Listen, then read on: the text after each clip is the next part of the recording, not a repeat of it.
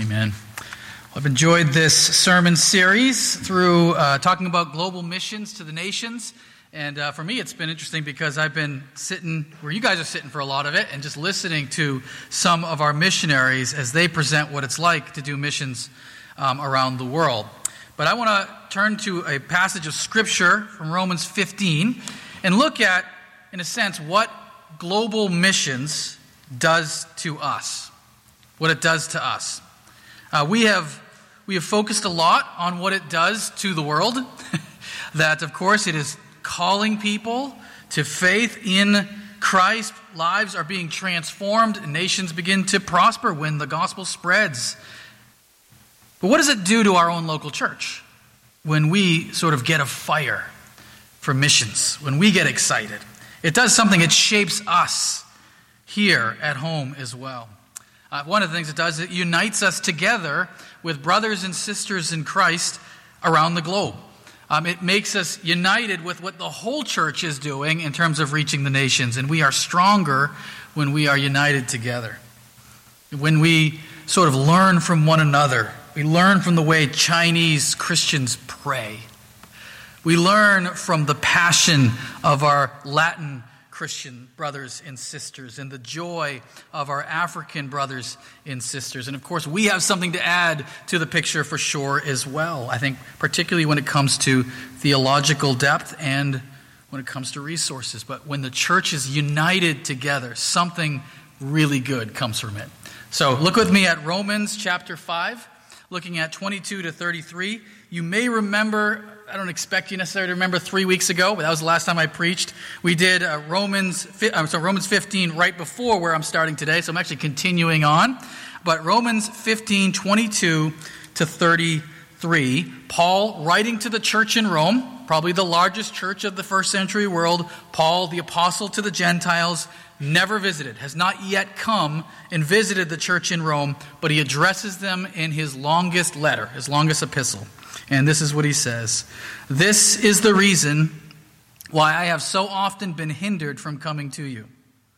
But now, since I no longer have any room for work in these regions, and since I have longed for many years to come to you, I hope to see you in passing as I go to Spain, and to be helped on my journey there by you, once I have enjoyed your company for a while. At present, however, I am going to Jerusalem, bringing aid to the saints. For Macedonia and Achaia have been pleased to make some contribution for the poor among the saints at Jerusalem. For they were pleased to do it, and indeed they owe it to them. For if the Gentiles have come to share in their spiritual blessings, they ought also to be of service to them in material blessings. When therefore I have completed this and have delivered to them what has been collected, I will leave for Spain by way of you. I know that when I come to you, I will come in the fullness of the blessing of Christ. I appeal to you, brothers, by our Lord Jesus Christ, and by the love of the Spirit, to strive together with me in your prayers to God on my behalf, that I may be delivered from the unbelievers in Judea, and that my service for Jerusalem may be acceptable to the saints, so that by God's will I may come to you with joy and be refreshed in your company. May the God of peace be with you all. Amen. And may God add his blessing to the reading and the preaching and the receiving of his word this morning. Here's where we're going, just to give you a sense. First, verses 22 to 24, we accomplish this mission of seeing the nations reach with the gospel of Christ. We accomplish the mission as a global church. We accomplish it together. 25 to 29, we support one another as a global church. And then finally, 30 to 33, we pray for each other as a global church. So verses 22 to 24, our mission, as Jesus himself gave it to us to go make disciples of all the nations, is something for the whole church to do. Paul says here, the reason why I haven't come to you in Rome is because, honestly, I've been too busy. I've been doing what God has called me to do, which is reaching a whole new land. Paul is likely writing from Greece. And he's saying, I'm sort of laying foundations here that have never been laid. I'm preaching the gospel, starting local churches in areas where there are no local churches. As he said in the previous section, that his calling specifically as a missionary is not to build on the foundation of another, to basically go and lay new foundation where the gospel is not yet known. Most Christians, including us, including me, spend our lives building on another's foundation. Nothing wrong with that. 256 years ago, a guy named Hezekiah Smith started a church here in Haverhill. There have been a lot of pastors and a lot of church members ever since then. I'm building on that foundation and happy to do so. Happy to spend my life doing this ministry and this work. But Paul's saying his calling as a missionary was to go and lay foundations where there is no foundation. In other words, he's not saying, when he says my work is now finally done in those regions, he's not saying that every single person has come to faith in Jesus, certainly. He's not saying that every single person in those areas has heard the gospel yet. He's simply saying there is now a church established there. And there's no longer room for me to continue to do what God is calling me to do, which is to go where the gospel is yet, where Christ is not yet named. And now the church that's established in that region can continue doing the work that they're supposed to do, which is to love their neighbor, tell them the good news, and continue to be faithful. It's time for him to move on to new regions. And as he says here, I've longed to come to Rome. Rome is the New York City of the ancient world. It's probably, as I said, the largest Christian church. We don't know who started the church in Rome. I know that some traditions take it as Peter. Most likely not. Most likely a group of Christians, probably unknown in history, went back to Rome, their home country, started sharing the gospel, started a church, and it grew and grew and grew from there. But he says, I want to come to you and then ultimately go to Spain. So I don't know if anyone here has any Spanish heritage to you, but the nation of Spain actually does appear in the Bible right here a couple of times. And he says, I want to get to Spain helped by you Romans, by the Roman church on my way westward. Now, what we do know is that it doesn't quite work out the way Paul says here. He goes to Jerusalem, gets arrested, almost causes a riot, and does actually get to Rome in chains. Okay, so he goes to Rome in prison, spends at least 2 years there in prison, and it's unclear whether he actually ends up going from Rome westward to Spain. Now, if you talk to Spanish Christians, they will say, that's blasphemy, Pastor Rick. He definitely made it to Spain. And church tradition is kind of torn. There's not a lot of evidence, but really the best piece of evidence that we have is Clement of Rome, who writes in 120 AD. So not too long, AD 120, which is like 30 years after Paul's life, who says specifically, having taught righteousness unto the whole world, Paul reached the farthest bounds of the West. And the farthest bounds of the West, in their minds, of the Roman Empire would be the Iberian Peninsula, which is Spain. So he may or may not have made it to Spain in the end. But notice the way Paul sees missions here. Everybody doing their part. He's not saying, all of you Roman Christians, you should be selling all of your homes and all your stuff, and you should be coming with me to go to Spain.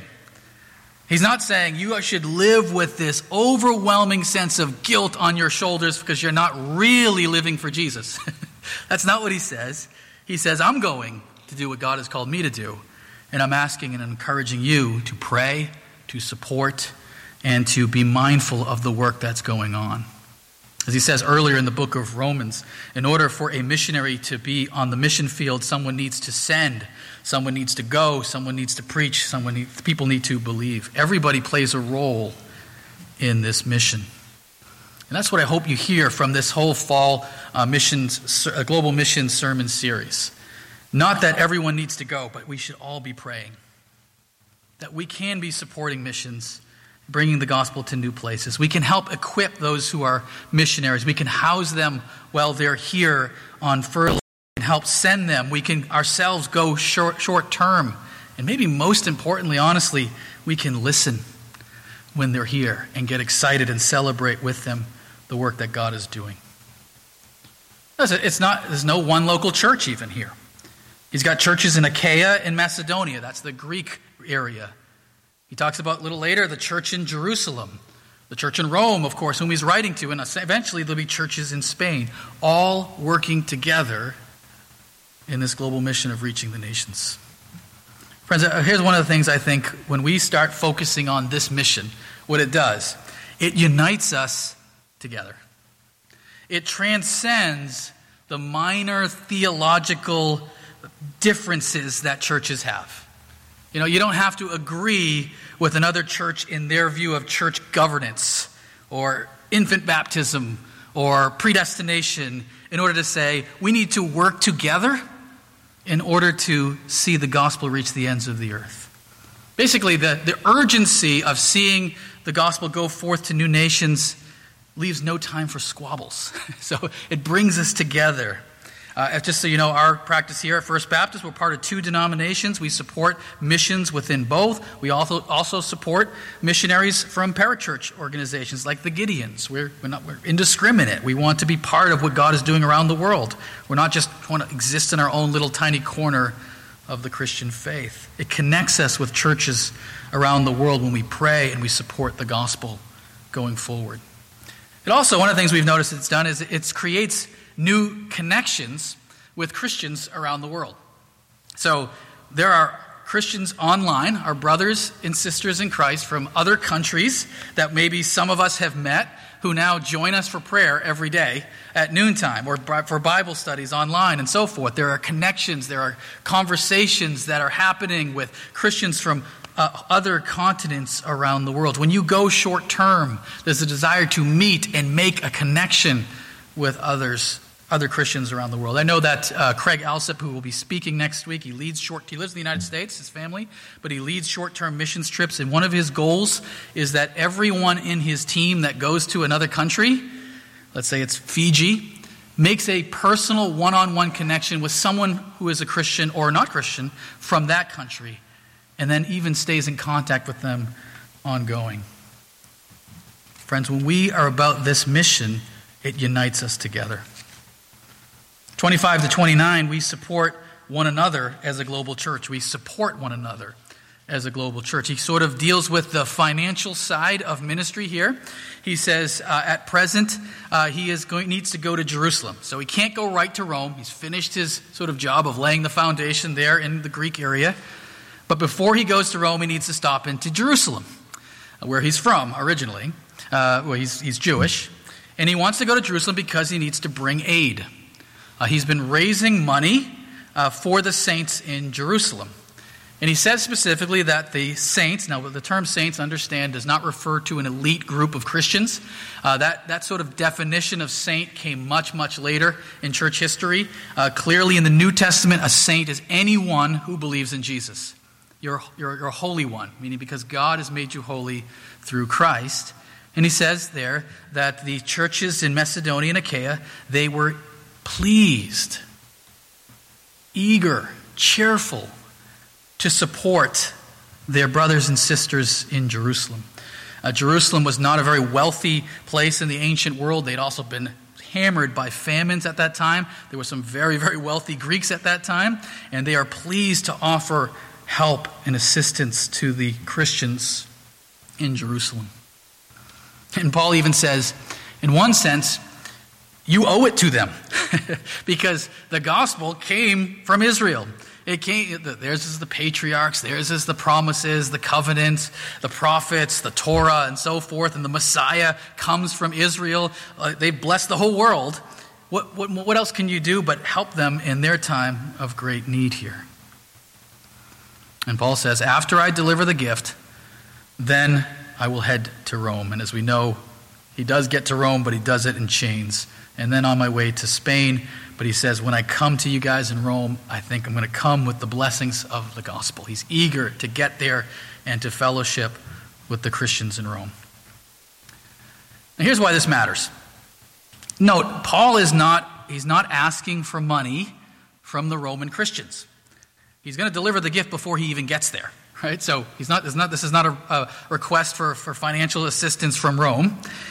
Except, as some commentators bring out, maybe indirectly. What he's saying is, when you see all these, Greek Christians have been very helpful to help their brothers and sisters in Jerusalem.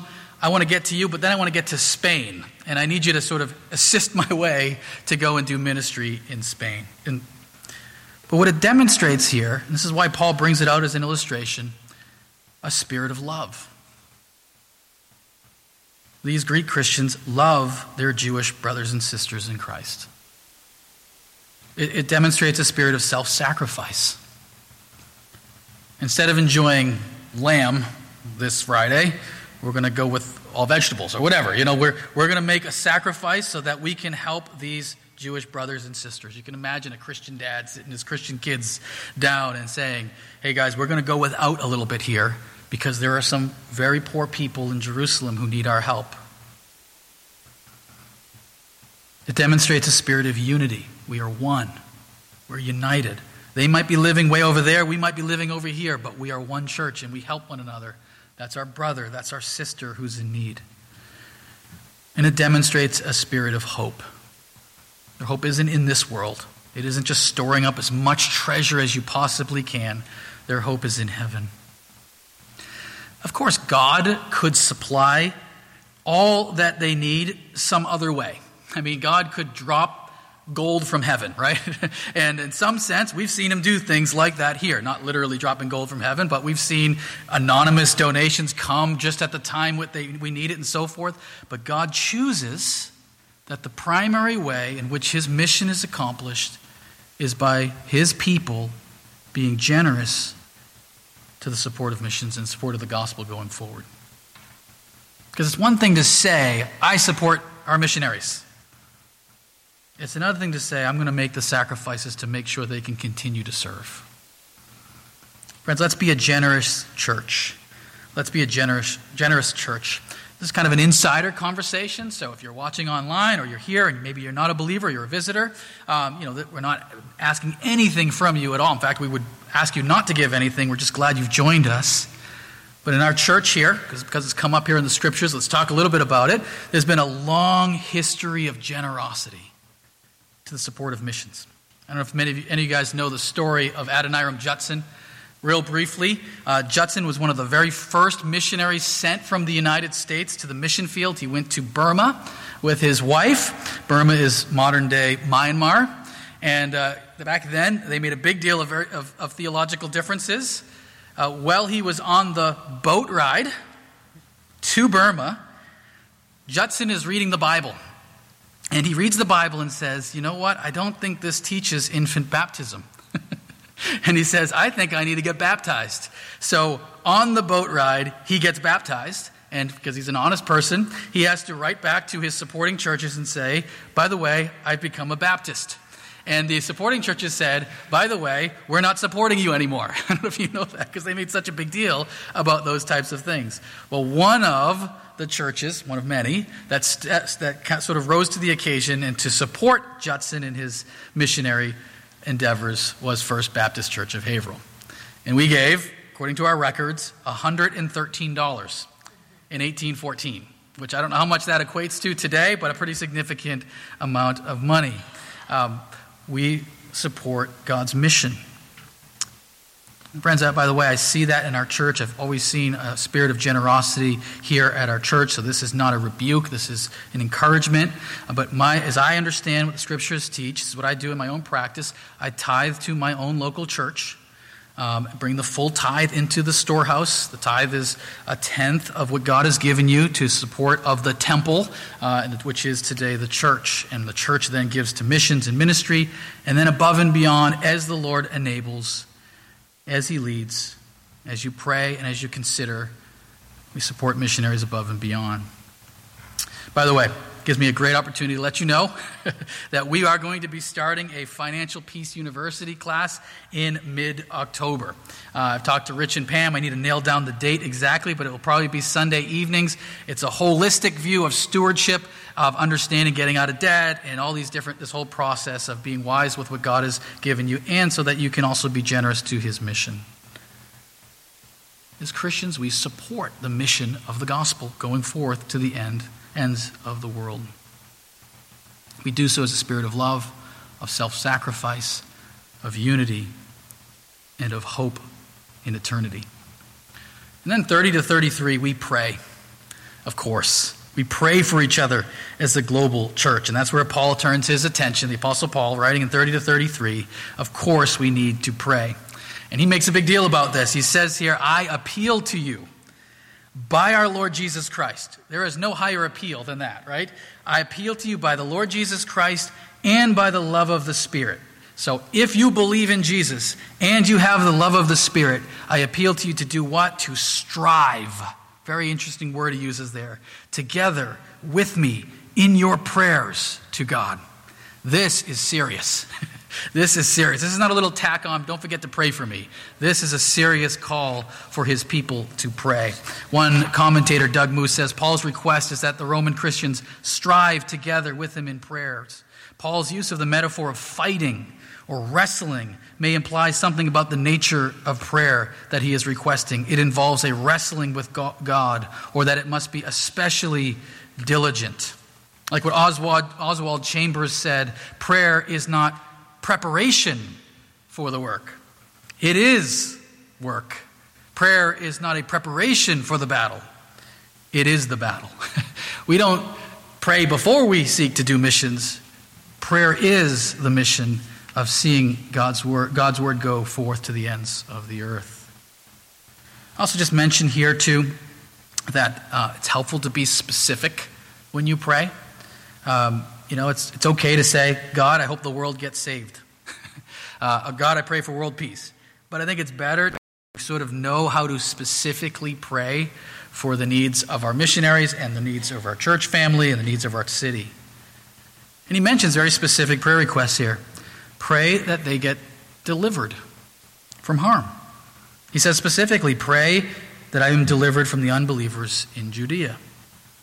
There's nothing wrong. In fact, it's an important thing for us to do to pray for the safety of our missionaries. Pray that they aren't persecuted.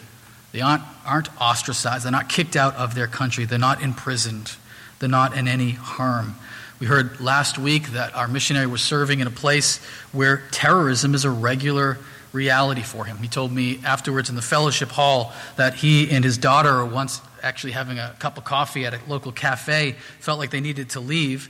They left. They found out that later on that very day that terrorists attacked that particular coffee shop, and there were some who were killed there. Pray specifically that they are delivered.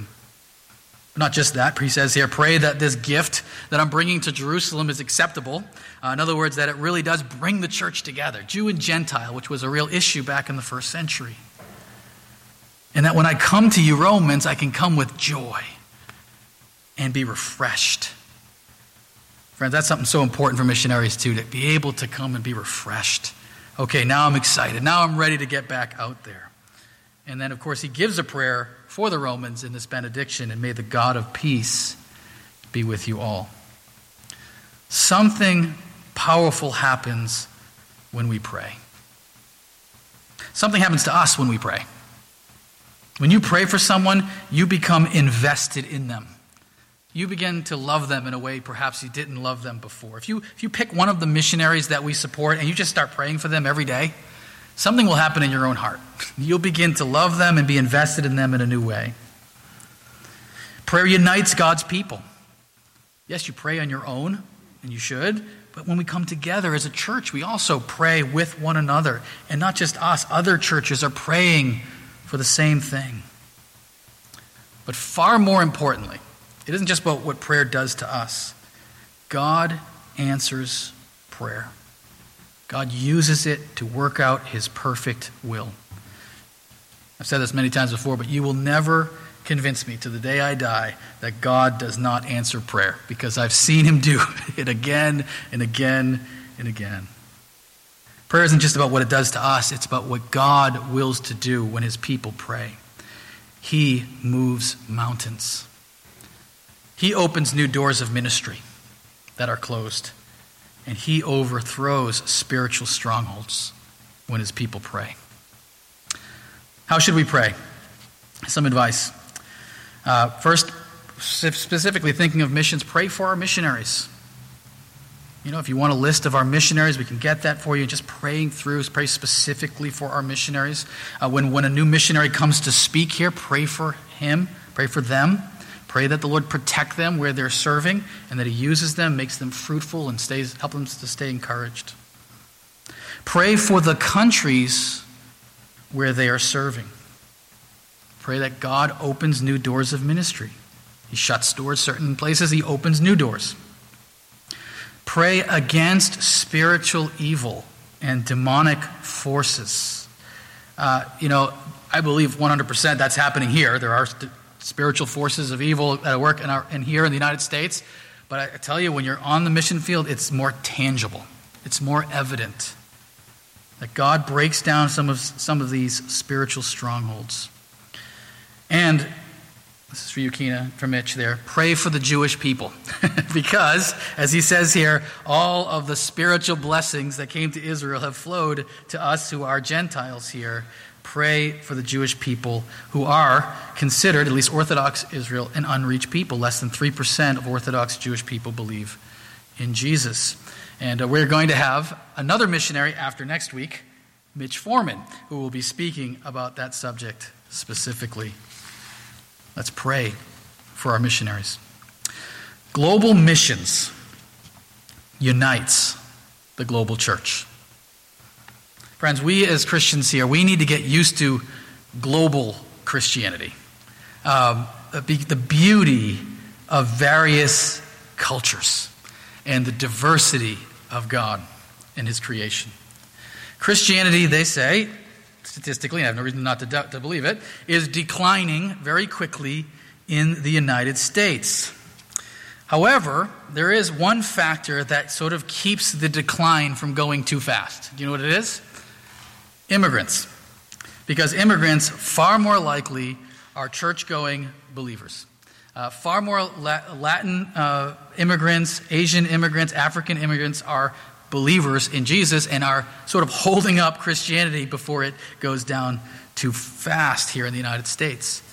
At the same time, the gospel is flourishing around the world in a way that we've never seen in history. Missiologists say the new center of Christianity is no longer Europe or the United States. So the way they figure this out is you take the whole population of Christians in the world and you sort of stick it together as if there's no oceans. Where's the center? Where's the numerical, the population center of Christianity? It is Africa today. No longer Europe or the United States. And friends, let's just enjoy the fact that eternity is going to be a great, diverse, multicultural, multilingual, so somehow I'm sure we'll understand one another, but every tongue under heaven place. And we get to enjoy a little slice of heaven today and now. Let me just throw this out and we'll close in prayer. I want to thank you guys for hiring. I don't know if you even know you did this, but you guys called the first Asian pastor of First Baptist Church's history. Did you know that?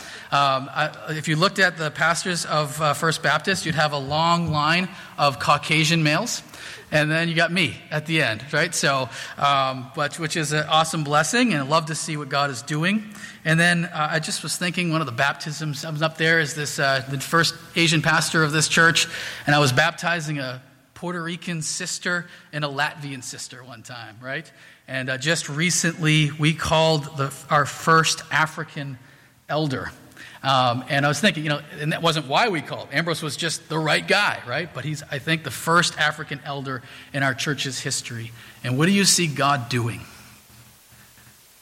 He's giving us a little slice of the joy of the diversity of heaven, a little taste of it today. Global missions brings about a global church. Would you pray with me? Father, thank you so much for the joy of being part of your mission. That every tongue and tribe and nation under heaven would hear this good news. That there is a God in heaven, the creator of heaven and earth, and he has sent his Son to redeem people from all over the world. and that through his blood, he has purchased a people for himself forever. Fill us then, Lord, with the hope of heaven. Fill us, Lord, with a joy in you. Help us, Lord, to enjoy with heavenly taste buds today what we will enjoy for eternity in your presence. Spirit is at work among us. Help us to do this together. Help us to support one another. Help us to pray with each other as you unite us together as your people. In Jesus' name, amen.